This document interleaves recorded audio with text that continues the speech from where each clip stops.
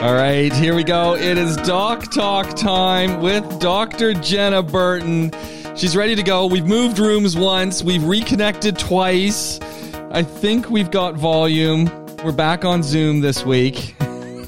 We're talking aging. And I don't know if you've picked this topic because I'm hitting 55 and you're concerned that I'm starting to think a lot about age. And I've got a whole bunch to share about you because I'm obsessed, actually, with old age. And truly want to go and get one of those old age things done where they do all the makeup and show you what you're going to look like when you're 80. So I want to see it. So I think that's why you chose this topic. And as I was looking through our list, we started putting together a list, and then you put into our WhatsApp thing, you said, hey, there are so many things to mention. We can talk skin, we can talk bones, we can talk hearts, we can talk diabetes, lack of independence, midlife crisis, reduced appetite, need for weight training, sleeping less, predisposition to cancers, sodium, low sodium, dementias, aging populations, and the list went on and on and on, Jenna. And I figure we've got at least 3 parts to this, because where we started off is really just looking very quickly and jumping through some, the stages of aging, and then chronological aging, biological aging, psychological aging. It's like, there we go. That's a dissertation right there on its own. James, did I miss your birthday this week? No, it's next week. Oh, phew. Okay. August 3rd. August the 3rd. Right. Inscribed in my mind. I was just thinking as you're going through that, all I could hear was, I'm turning 55, and I thought, oh my gosh, I forgot to sing happy birthday to you. 55. Can you? I can't. I'm really excited. 55 is a great year, but I remember when I moved here, and that's 20 years ago. So we're talking 35, and 55 was a long way away. So I'm looking at this going, it's amazing how quickly things just fire by. But I also remember when we start talking aging, there's all these things that go on with aging. Denial is a big one. And as our bodies change, it's subtle. Like over 20 years, there's, I just from running or swimming or stamina with walking around or sleep, etc. It's amazing how things change over, very subtly over time, until you realize, I can't do that, or I don't look the same, or and there's a whole bunch of denial in there as well. It's very odd. And some people cope with that a little bit better than others. I'm just going to interject and tell you that this is not going to be our longest podcast in the world, because we've had a whole catalogue of errors before we even got talking. And now my charger's decided that it wants me to sit here with my arm outstretched to push it into the wall in order to work. So we're about 2 seconds in, and my right arm is already feeling a little bit fatigued, but we'll go with it. I'm holding it. It'll keep my arm feeling young anyway. Maybe you have to move to a different socket. No, it's the charger. Long old computer's age as well, and I'm due for a new one, but I've been putting it off. But yeah, we're talking about denial and getting older, and it's so true. I meet children out of school, like 18-year-olds, and I feel like I'm leveling with them because obviously I'm so close in age to them as opposed to their parents. And it's not true. And then sometimes I will make a reference. I think I told you about making a reference to a band. I'm trying to think who it was. The one that sang Bop. Oh, yeah. Bop, bop, ba-da, bop. Yeah. Who was that band? Yeah, that's one of those. Isn't it one of the boy bands? Oh, yeah, that's it. Yes, that's right.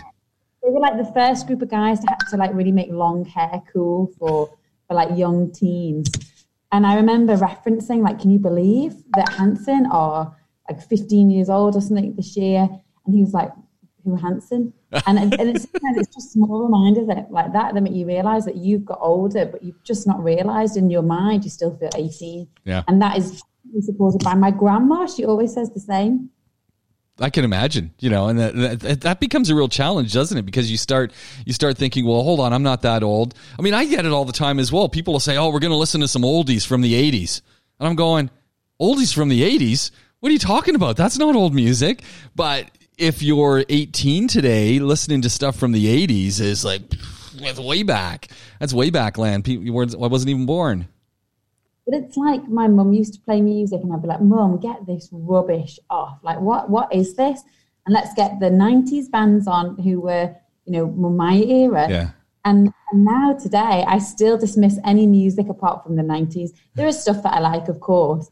But to me, my favorite thing on a Saturday morning when I'm chilling out is to put on some 90s classics. It's like, yeah, just don't make music like that anymore. And that's it. I'm reiterating the words that my mum used to speak and not really recognizing that she was about my age when she said it. Yeah. Isn't that crazy? And that's when we get as you said, when you put together this list, chronological aging, biological aging, and psychological aging, and they all sort of intertwine together, creating a rather interesting scenario for us as we try to, sort of put it all together and figure out, okay, what's going on and what do I need to be thinking about? And it's funny because in a sort of back, I wouldn't say, maybe an unintentional way, we talk a lot about aging. And I remember maybe 4 podcasts ago when you were talking about your knees and your chronic foot pain. And I remember saying to you, so what's your plan? And the plan being, as you look at the biological aging that's going to take place, and as we start talking about joints and all these kind of things that happen, and what's your plan for this chronic pain that you have, which inevitably is only going to get worse. And I remember you distinctly saying, I don't have a plan. I'm not really thinking about it, which kind of put it in the psychological age category, because psychologically you're going, that's so far away. It's not an issue. Well, this actually lies a deeper rooted issue, James, to be honest. There was a talk I gave, we all had to give in part of our masters, we all had to give a talk on a health topic, whatever it was. It was a healthcare communications module. And the one that I decided to talk about was almost like a PTSD in healthcare workers. And I mentioned that this is terrible, I don't have a pension. And it's because I've seen so many people fall and assume that they are going to live this long age. And what will I do when I'm in my 70s? This is how I'm going to have my hair when I'm older, et cetera, et cetera. And the reality is that old age is not guaranteed. You're lucky if you get to old age. Of course, biological processes slow down, things change. However, and of course, our population is generally as a whole aging. So the assumption is that we will get older, but people die young. And I think I have this in my head as to how is it possible that I could make old age when so many things can go wrong along the way? Yeah. Life is so fragile. I've met people that have walked out into the road, they've slipped, they've fallen, hit their head, had a huge bleed, and they've not made it. So I think I've seen so many things that I think old age is a real blessing, and I'd love to think I get there, but I can't say when I'm older. I can't say when my children are older. I always say, I hope when the boys are older, or if everything goes okay and the boys are older and I get to be there, we shouldn't take it for granted. Yeah. So if you're thinking old age, when you think, aging and when the term we often use is old age, what is old age to you? What age do you click in and say, well, that's old? In theory, old age is from 65 years. Really? However, it's very difficult to say that because in our geriatric ward in the UK, we will often take people from old age in their 50s, believe it or not, James. Really? And the truth of the matter is that everyone is old at a different time. So chronologically, this is your age. So that's what we mean by chronological aging, is just that time has passed and you have lived 55 years or you've lived 60 years, 70, however. But your biological process of aging is very different. And some people can be in their 70s still working out, still going on holidays. And yet you have a 70-year-old that is on oxygen, not able to walk up a steep incline without getting short of breath. Everyone is very, very different. So in terms of what do we think medically, we assess it on a case-by-case basis, but you tend to take the over 55s as the point that you start to check more for things like cancers, start to check more for things such as blood pressure, such as heart disease, etc. But really when you reach 60, 70, that's when things can tend to escalate a little bit. The whole biological aging is kind of an interesting area and quite an industry, in that people are constantly looking for those things. If I take Cinequin tablets, that's going to help my joints. If I take these whatever tablets, that's going to help my brain. If I take this, we're constantly seeking internal things to help us slow down the aging process. And then, of course, there's the myriad of cosmetic creams that are, anti-aging this and anti-aging that. And, can we really slow down that biological aging, do you think? There's such a huge industry and research in maybe the last 10 years or so, especially, at really trying to look at how does the process of aging occur and how can effectively we stop it or slow it down. And yes, of course, there are definitely ways that you can slow down aging. And that is generally about taking care of yourself. So how can I increase the elasticity in my skin? Well, now we know that if we stimulate the elastic, that basically the fibers that create the elastin in the skin, and we stimulate that by causing small amounts of inflammation around the skin, actually your skin process speeds up and can be reversed maybe 5-10 years to make people's skin look a little bit healthier.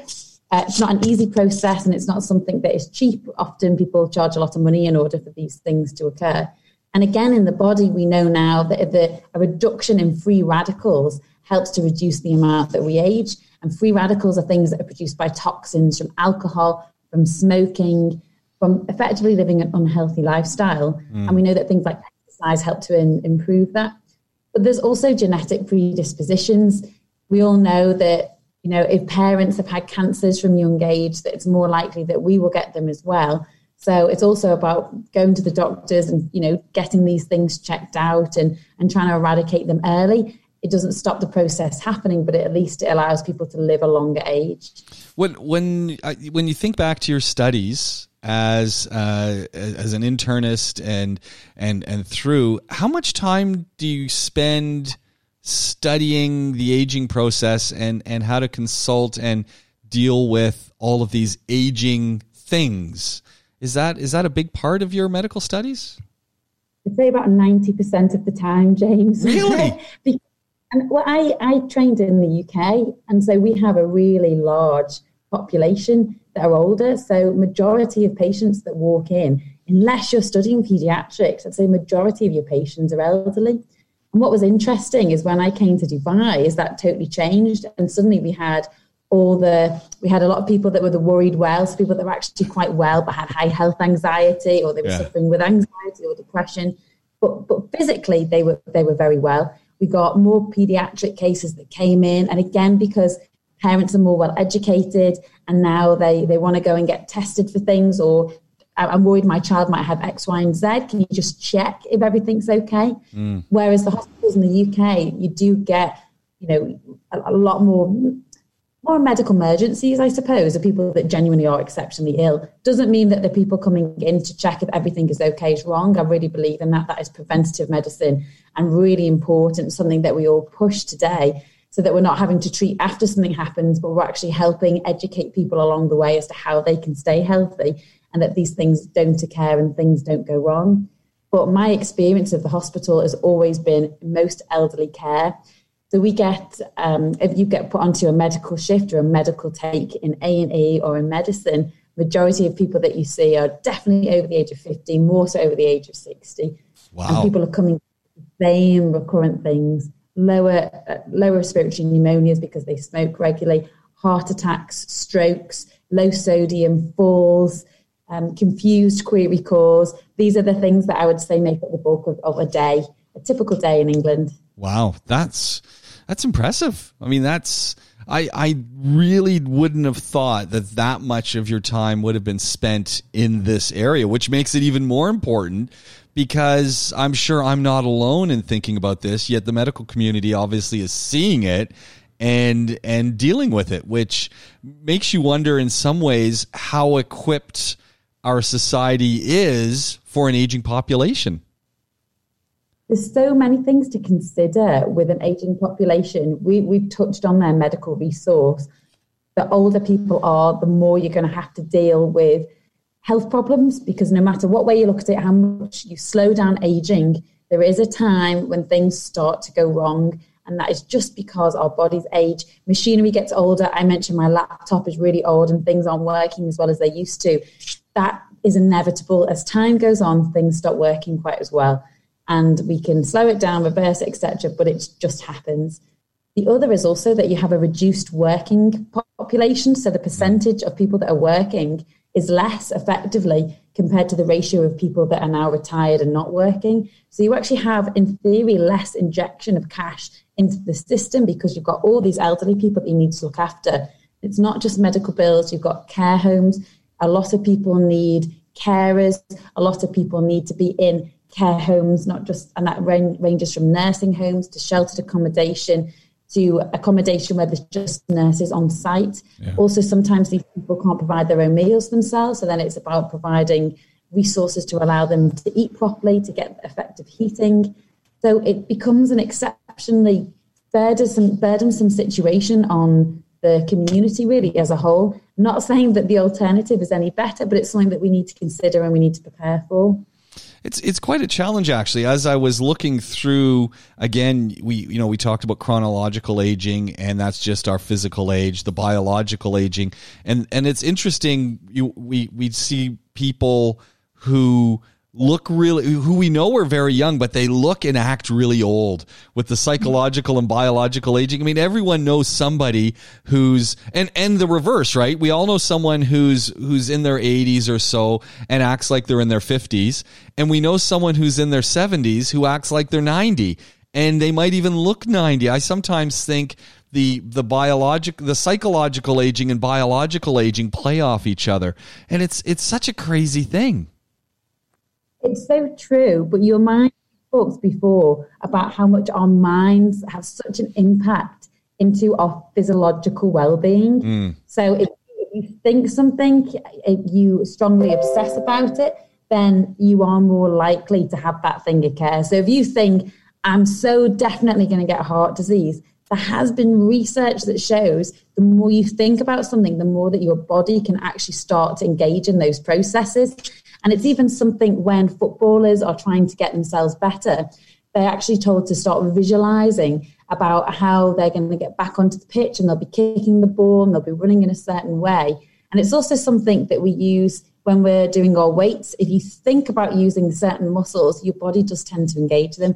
So if we really obsess about getting older, the chances are we'll start to act older, we'll start to behave in slightly different ways.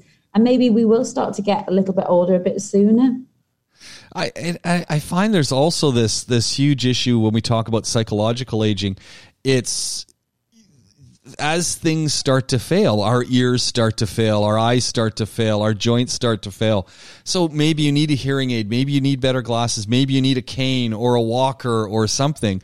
And in that psychological area, I've met so many people in their 70s who need support when they walk, but they won't do it. They just say, no, only old people do that. And, while biologically I might be 75, psychologically I'm 55, and 55-year-olds don't use a walker. And I'm always amazed, and I always say to my wife, when I get to the point where I need a walker, I will be using a walker. I'll have a horn on it. I'm going to have my boombox on it. I'm going to have everything on that thing, a barbecue. It's going to be the walker of all walkers. But, I've met so many people who won't do it. They just won't do it. They said, no, only old people use walkers. It's like, I just shake my head. But it's a challenge, isn't it? Because for some people, they feel as if once they give into that, that's it. They feel like it's a downward spiral. And I've seen that a lot. Oh, really? It's like, I will not accept carers. Once I accept carers, I know that is the decline process. And they fight, and especially the much older generation, they fight for their independence. And there's something so great about that. However, there also becomes that point where they struggle so much that their life could be so much easier if they did give in and have that walker, have those carers. Yeah. And it's like, when do you recognize the line to really push them to say, look, your quality of life would be so much better if you gave in and you accepted that you need to have this walker. But at the same time, you don't want to take away that fighting spirit, because that is also what helps keep them young and keeps them really geared up and focused on trying to keep going as long as possible. I wonder if the COVID-19 phenomenon is going to help provoke some of that change that you're talking about with getting a caregiver in as opposed to going to a home or an estate, because suddenly as we've been reading in so much of the news, so because of the way old age homes are organized, there's a lot of people in them. People can be very close together. When I look at Canada, when I look at Quebec, the majority of cases of COVID-19 happened in these care facilities because of the way they're organized. Having someone stay at home, having a caregiver come in twice a day, maybe, or 3 times a day if need be, and you staying in your own environment, that is a lot safer when we start talking about COVID situations. And I can only think others. I wonder if this will be the tipping point for people to say, hey, maybe this is an option. It depends really on the needs. So for some people, they prefer to be in their own home. And from a financial aspect, from the government, it's cheaper for them to stay in their own home and have carers. However, there becomes a need where suddenly they can't have 3 times a day care. They need 24 hours a day care. And when it gets to that, there is no choice but to go into one of these facilities at the moment, unless you have somebody that is working around the clock and everyone needs to have a break. You can't work 24 hours, and therefore, is it safe for them to be in a proper facility? So how it works in the UK is you'll have someone come out and assess your needs. You actually have someone that assesses, are you suitable for a care package twice a day, a care package 3 times a day, or are you someone that would be better in a 24-hour residential facility? But I don't disagree. I think the way that the facilities are working is going to have to change for sure. And I don't know if you know this, and I don't know how it works in Canada, but if you have been assessed in hospital and it's been decided that you are someone that is suitable for 24-hour care, you then have to wait in your bed in hospital until that bed becomes available in the care home, and that can be a long wait. So we have a huge percentage of elderly patients taking up beds in hospitals that don't require them, and a hospital bed is a really expensive thing to do. But say my grandma was in hospital waiting for a care home, and then I took her home for the night, her name goes off the waiting list. Really? She then place. Yeah, which I think is a really sad thing, because they say, well, if you can take her for the night, you can take her forever. And so a lot of people then leave their elderly parents, grandparents, relatives in the hospital, and therefore they take up a hospital bed, and there are people that desperately need those beds. It's a huge amount of cost. There just aren't enough care home beds available. Yeah.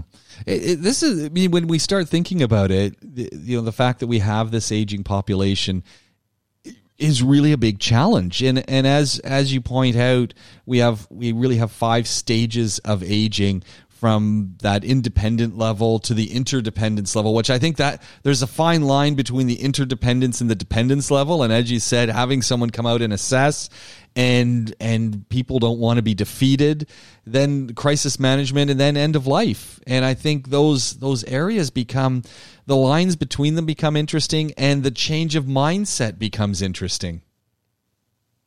It's so difficult for people to watch, especially if mentally they are fine. Sometimes I'm torn. I don't know what is more cruel. Is it more cruel for somebody to go through dementia, for instance, and become pleasantly confused? Not everyone with dementia becomes pleasantly confused, but a high population do become pleasantly confused, and they're unaware of what's happening. They're unaware that they're getting older. And that depends on the type of dementia. Some patients with dementia have got more insight than others. But the vast majority, they don't know what's happening, and they're quite happy in their own little world. Traumatizing for their family. But for the person that's going through it, they can be quite ignorant to the biological processes that are occurring, and the fact that they're losing their dignity. Or is it kinder for someone to be mentally still there, so effectively still with us in life, but to watch their body declining? Because the frustration that can be involved in not being able to, simple things from an orthopedic point of view, they can't open their jam jars, they have to ask for help all the time. They sometimes can't go to the toilet on their own, they can't get dressed on their own. And some people are so conscious of having other people help them for these basic physiological functions of life, that to them, they would rather not be here anyway. I mean, we're talking very far down the line of dependence. But I don't know. I often get really torn as to what is a preferable way to reach old age. You know, and that's the million dirham question, isn't the $1 million question? Is how do we deal with all this? And as you said, there are as we get to the point where we have orthopedic issues, or we have movement issues, or we have varying stages of dementia. There are so many things we can do. But how do we factor in the cost? How do we factor in the people costs that might be needed with the care and assistance, and create, in a sense, a different mentality, a different thought process on how this all comes together, for both for us as people going through it and for those who are in the process themselves of aging. And it's a big puzzle. It really, and so many people deal with it in different ways. You know, even if we backtrack, I remember when I had the boys, I suddenly started to feel really uncomfortable wearing like vest tops. And it was never something that ever crossed my mind before about wearing my vest top with a pair of shorts. I suddenly thought, like, a vest top? What are we talking? A vest top? It's sort of what's a vest top? Like with string top, you know, with the like string. Yeah. You know, James, like showing majority of your upper chest and your arms. Maybe a little poke of the back in there. I'm wearing my short shorts. Now, I would never have ever questioned that before having the boys. And then suddenly I had my children and I felt, am I supposed to start dressing differently now? Like, I felt like I aged about 10 years the night that I had them. And you start to question, at what point are you supposed to change? Yeah. My mum always was supposed to get your hair cut when you get older, and I'm not there yet. But sometimes I do. If I've not had my Botox recently and I look in the mirror, I think, should I wear my hair in this? What do you mean Botox? Whoa! When do you get your Botox done? What are you talking about here? You're a Botox person. Where are you getting Botox done? Because I need it, James, and I like it. It might look. Where? I haven't had on your forehead. I don't like much. Me and my patients will know I'm a big enthusiast for natural tiny bits. Just because you paid so much doesn't mean you should get the most. It should be about tiny bits, just like the cherry on top. And I really believe in good skincare. However, even just at my stage, I'm in my mid-30s, I'm finding it weird. And you've gone from this age where you're 19, 20, you walk down the street and people, you know, they might turn around and give you, like, check you out, whatever. Suddenly stops happening. You have a child. Little old ladies come and they go, oh, and they give you a nice look. Men, they're not looking at you. Nobody's looking at you in sort of an attractive sense.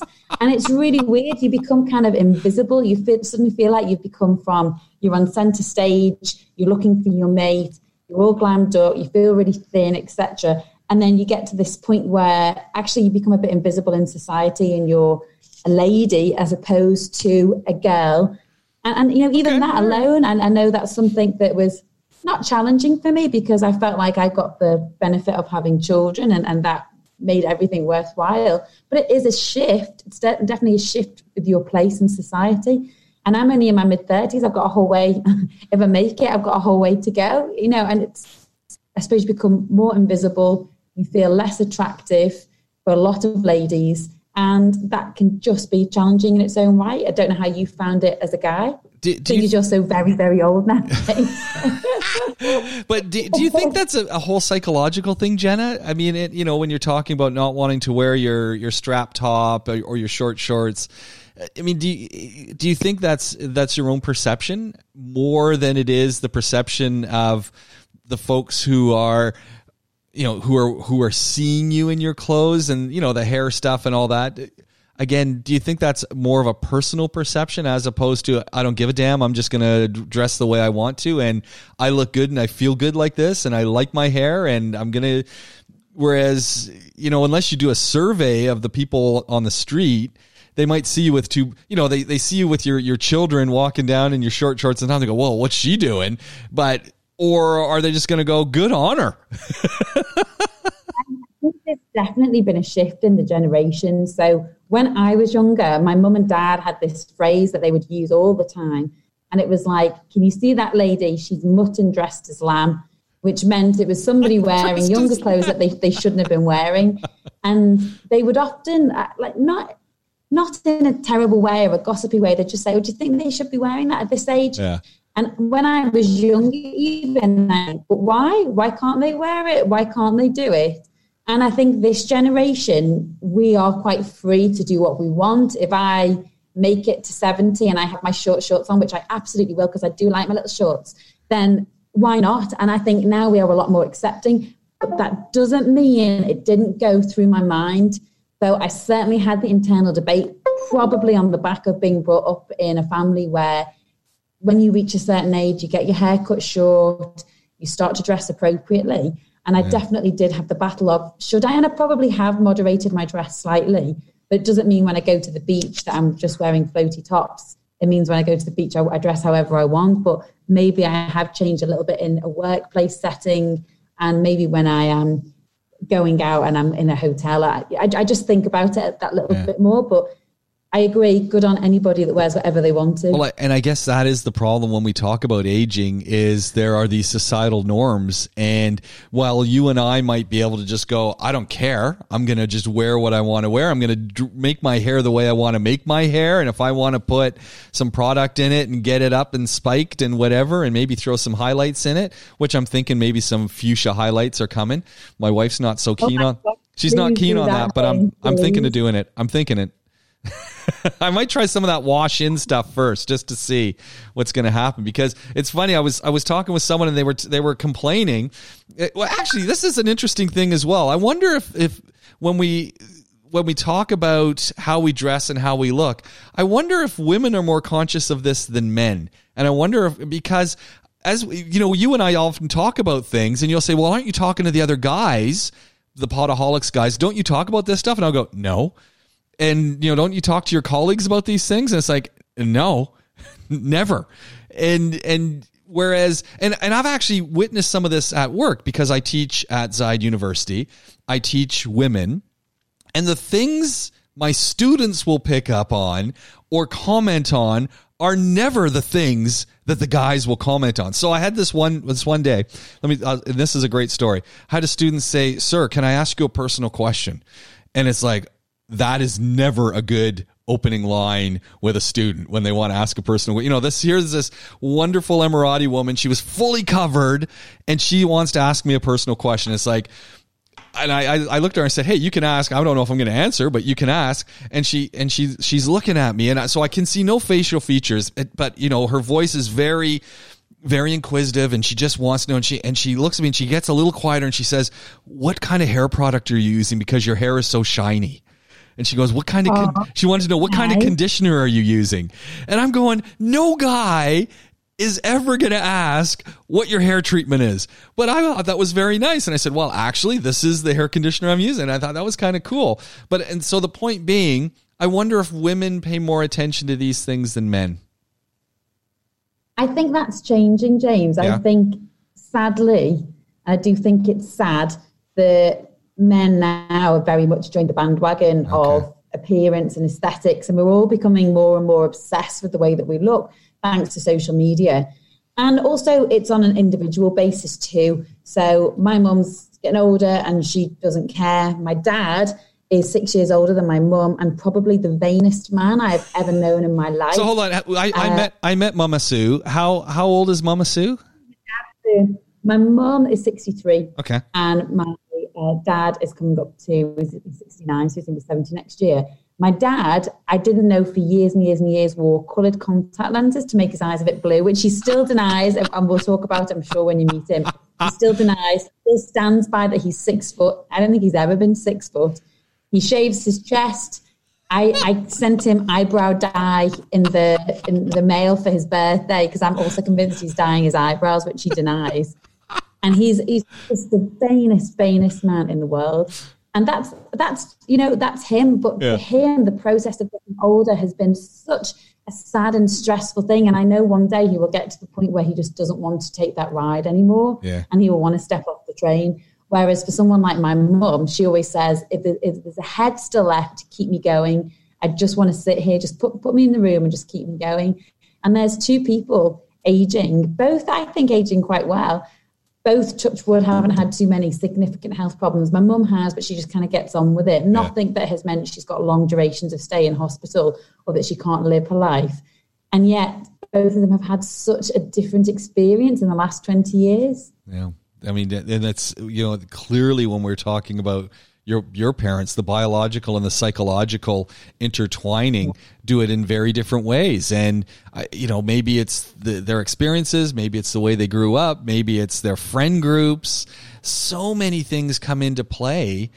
It becomes really interesting.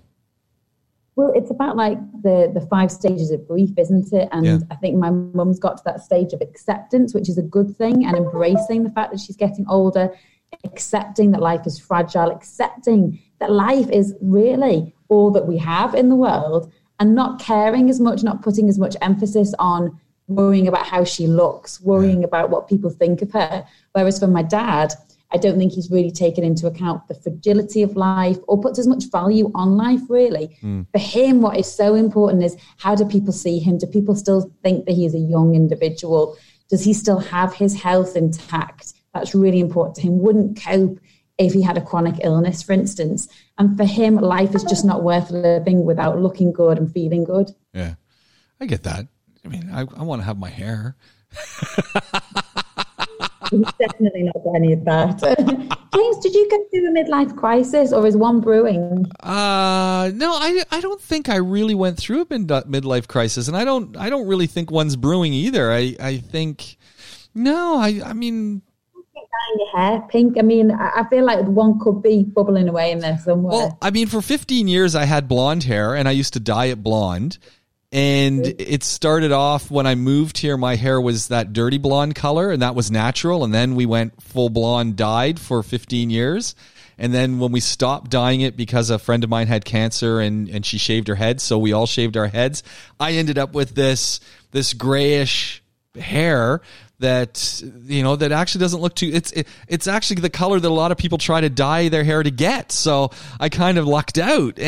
But I don't think I really ever had that midlife crisis where it's like, oh no, and what's going on? I think more now, maybe it settles in a bit more now. I've got a 23-year-old and a 22-year-old sons. So I've got these 2 boys that are really, adults and young men now. And I think you kind of look at it and go, man, where did that time go? But I have no desire to go out and buy a sports car or any of that stuff, or suddenly I need to be doing all the stuff they're doing. And it's just, hey, you know what? I'm just doing what I do. And I maybe my midlife crisis was doing that marathon a couple years back, just to say if I could do it. It's a very healthy midlife crisis to go through that, James. I think you're a content individual. I think the midlife crises are often born from somebody that look at their life and they think, I'm not the millionaire I'm imagined. Yeah. I'm not as successful as I imagined. My life isn't what I expected. I've created more of especially a mediocre life. I think when you're children and you're doing quite well in school, you're really projected to, you're going to do so well, you're going to take over, you're going to be a high flyer. And then when you actually reach the steadiness of a job, being a parent, doing okay, doing well in your career, but not necessarily being this high flyer or taking over the world as maybe teachers or parents had encouraged you, I think sometimes that can be a precipitant for a midlife crisis, for people thinking, I want more from life, I need something else, this doesn't satisfy me enough. And they have to go through that process to step back and think, actually, I had it quite good in the first instance. Yeah, I think people do forget. And I think we spend a lot of time sort of judging ourselves based on others and what we see. And you never see behind the door of other people's lives. So, I might look at you and your husband and say, wow, you've got it all. You're living, where you live and this. But you only see what you get shown, right? And so I don't know the rest of it. And I think that's the big piece of it is that's that whole saying, right? The grass is always greener on the other side of the fence until you get there, and then you realize, oh, there's weeds here. Oh, yeah. Oh, that's what's the cost of what other people have? And I think one of my favorite interactions with someone in that capacity was with Thomas Lundgren of The One. So the One stores. Yeah. Lovely clothes store. And have you ever met Thomas, the owner of The One? No. Crazy as a fox, this guy. I mean, he's phenomenal. If you want to be around someone who is going to inspire you and get you thinking, but also challenge you at the same time. Thomas is that guy, because he's more than willing to throw convention into the wind and say, let's do it a different way. So I was at Thomas's birthday, and maybe it was his 50th, and we're walking around his house, and a beautiful place, and they'd set it all up, his wife and his kids, beautiful. And I'm standing in the kitchen, and I don't know what I'm doing. Maybe I'm getting a snack or something. And I look at him, and I'm talking to him, and I say to him, I said, Thomas, I want your life. And he looks at me and he says, you don't want my life. You want my money. And he's looking at me and he's going, I want your life. I want what you've got. And he says, yeah, I've got lots of money and I've got all this stuff. And he comes closer and he says, I've had triple bypass surgery. He says, I'm not even 50. That is part of the cost of what I've got here. Look at what you've got. You're doing okay. And I thought, you know what?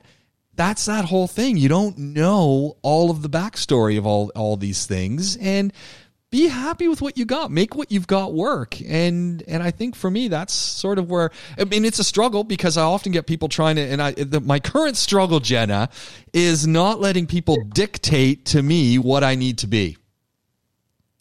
Yes, you've told them you're going to give them the finger. Pick a finger. Yeah, that's it. And I'm going with that this year. I'm going to actually get a shirt made. Pick a finger. But James, I think this is such a fundamental part of what is wrong with our society, is that we look at what people have, we look at how they look, and we don't look at, are they happy, or what, have they got their health, which are really, health and happiness are the most important. And I often say I sound like a bit of a hippie when I'm saying these things, but it's so, so true. And every year my New Year's resolution is to become a hippie, because you know what? They tend to be happy, and because of that and a slower pace of life, they tend to be quite healthy as well. Yeah. They have it made. But we're all obsessed with social media, and look at the people that are in the public eye. How many mental health problems you hear of people in the public eye that end up going to rehabilitation because they're trying to keep this persona going that everything is great. They've got it all. They've got the looks. And it's unsustainable. It's not right. Life has highs and lows. And like you say about your friend, he had the money, he had the success, but he didn't have his health, and therefore his happiness probably took a bit of a I don't know, a poke at times, didn't it? I'm sure. And I think, again, this also goes back to our issue with aging. How many times do we see celebrities, as they're getting older, trying desperately to hang on to the beauty of their youth without accepting that they're getting older and that things change? And it's absolutely fine to try and dabble in cosmetic products here and there. But sometimes you can almost see from their faces and the things that they've done to themselves, the desperation to try and maintain the image that they had a while ago. And I just think it's sad. It's true. You never know somebody's beef. You never know. No. And I wish we just didn't put as much of an emphasis on the facade that we give to people. So what image are we portraying, both from our looks, but also from the lives that we're living? And social media is definitely one of the worst candidates for allowing people to project how they look. I got one of those selfie things the other day. It wasn't for me, but I have used it once. I bought it for another project I'm working on to take photographs. And I tell you what, you look so much better when you put on that magic ring of light. Your skin looks better, everything looks better. And how many people are now using these to take their photographs? Yeah. It's an unreal portrayal of how they look, or et cetera, et cetera. That's my rant of the day. So James, you do whatever the hell you want. You want to dye your hair pink, you dye your hair pink. Live your life how you want to, because if you don't, you're not going to be happy. Well, that's it. And I think so. This is my beef, right? So many people don't. They're trying to mold us or provoke us to go in a direction that they can deal with, that they understand, that makes sense to them, that's their path. And why do I have to go down your path? It's like, I don't want to go down your path. That's not my long-term goal. And hey, stop telling me. So it becomes interesting. I once wrote just like a little piece. I like to write, and I once wrote one about the curse of the creative. And a lot of people, a high percentage, and I don't know the statistics, of people that have got that creative tendency like you have, to want to go off-piste, to want to write your own life and do things how you want to do them, are often then outcasts because they're not considered the bulk of people. They're not considered the normal. They are different in the sense that they think differently, they think more creatively. And I think it's really sad that as a society, again, we don't embrace that more, because these people are the ones that go on to create films, they go on to create songs, they create businesses that are different because they think outside the box. But as a tribe, we're a society that are meant to live in a tribe, we reject what is not normal. And so people might think, James, why the hell are you going down that path? That's not the path that we're supposed to go down. Yeah. Why, you're mad, you're crazy, you're weird. And really, you just think differently to everybody else. And we should really be saying, thanks, James, for showing us how we could do things in a different way. Well, that's a conversation I had with one of my colleagues. And my colleague said to me, well, didn't you do a PhD so you could do research? And I looked at this colleague and I said, no, I did a PhD to get a PhD. Yeah, but to do research. And it's like, no, just to get the document. You went through all those years of study, all of that effort just to get the document. It's like, yep, that's it. And they're going, well, that doesn't make any sense to me. It's like, wear it well. Yeah, makes sense to me. I've got the document and now I'm going to do what I want to do. It's like, don't understand that, James.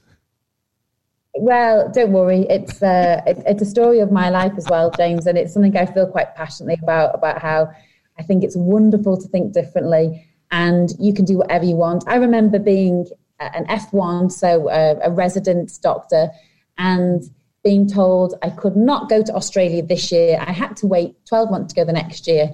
And I said, well, I want to go this year.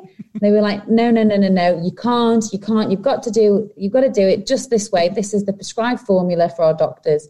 So I went away to Australia, was thinking, am I going to be able to get a job when I get back? Is everything going to be okay? And then I had like a ton of offers when I got back because I'd done something that was interesting. Yeah. And I'd gained an experience that people going into the F2 hadn't gained. And yet, if I had listened to what they'd said, I'd never get a job. I'd be outcast as a doctor. And yet I sort of stuck to my guns and decided to do it. And, why not? It's my life. It's your life. I'm listening to all this and I'm going, you know what? This is that whole psychological thing that we just need to keep working on. And age and biology and all that stuff, it's important, but it's what's going on up in that head, and just keep evolving and keep working with it and realize our limitations as we talk about with aging, and away we go. I know where I want to go on our next podcast, Jenna. Well, am I allowed to know? Yeah. I want to talk bones and I want to talk falling. Falling's such a good one. Really, we should get Andrew involved to talk or even just record him to give his insight on some of the medical devices that are available for falls. I think he would know. Okay, let's do it. How are we? Okay, we'll figure that one out. We'll talk offline. It might not, because Andrew disappears here and there, but we can try. Yeah, but I think bones and falling, I think as we talk about aging, just talking about that whole muscular skeletal issue. And there's a great study. I'm going to look the lady up. And it was a while back. I read about her in the Canadian Broadcasting Corporation. She did an interview, and she's located in Nova Scotia, Canada. So, and I'm not sure if she's in Halifax or if she's in Dartmouth. I have no idea where in Nova Scotia she is, but she's one of these people who deals with aging, folks who are aging and falling, and how things they can do to help mitigate falling. And she, I remember the interview so well because there was this one lady talking about, she was only in her maybe early 60s climbing up a stepladder, and she fell, and she couldn't get up. And from that moment on, this lady then went into the whole activity of practicing getting up, which I think is what you told me your grandmother does. Yeah, she fell once and she was stuck on the floor for a few hours. So after it happened, she kept putting herself on the floor and practicing getting up, which I thought was wonderful. So I think that whole cycle of things and what falling and so the other thing about this lady from Nova Scotia who deals with falling that was really good is she said when her patients come in to see her for the first time, she can pretty much with a 95% accuracy predict if they will be falling within the next year. And she says, just by the way they walk, by the way they hold themselves, and the shuffling. And as soon as someone walks in who shuffles, they're a goner because there's an uneven surface, a wet surface. They are going to fall. And the challenge, she said, is a lot of times people who fall don't want to admit or tell people that they've fallen because that could open up the door for other remedies being put in place and losing some of their autonomy. And that is, as we get right back to the very beginning of our conversation, that autonomy is huge with people. They don't want to lose it. Falls is such a big topical thing to discuss, because if I was to go home today and do an A&E shift, I would at least see a handful of patients that have had falls. The amount of investigations and tests that you have to do for these patients are huge, because you need to find, it could be from such a plethora of things. You have to find out, is there anything medical going on? Then you have to have physio and occupational therapy come in to assess them to how safe are they to live in their home. And then the chances are they're probably going to refall, because there is a tendency for once they've started falling to refall. Yeah. And if they break a bone, and especially if they break their hip bone, the mortality rate within a year is normally around 50%. Wow. So it's a huge thing. And during recovery, they get nutritionally defected, their bones become weaker, their muscles become weaker whilst they're in a hospital bed. And for these patients who are elderly and they're already a little bit borderline as to how long can they keep going for independently, it can really be quite detrimental for the projection of their future and the quality of life. So yeah, it's a really, really good topic to discuss about, James. There we go. Part 2 of our aging podcast is going to be bones and falling. There we go, Jenna. This is awesome. Look at that. We have a plan. I'm disappointed if I turn up next week and your hair's not pink. I don't know. It might just be this color. We'll see. Either way, I'll be looking forward to it. I'll have my technology in order, because I can't feel my right arm from holding it for so long. The plug socket behind me. Oh man, you are our trooper. Dr. Jenna Burton has been here. This is Podaholics. It's Doc Talk. If you want to get in touch with us, podaholics with a K @gmail.com. Leave us a comment. Rate us. We know you're listening on a variety of platforms. Please do that. We'd love to hear from you. And, of course, we'll be back really, really soon. You want to find out more about what we do on Podaholics? www.podaholics.com. That's how you do it. Talk to you again real soon. You've been listening to Doc Talk with Dr. Jenna Burton.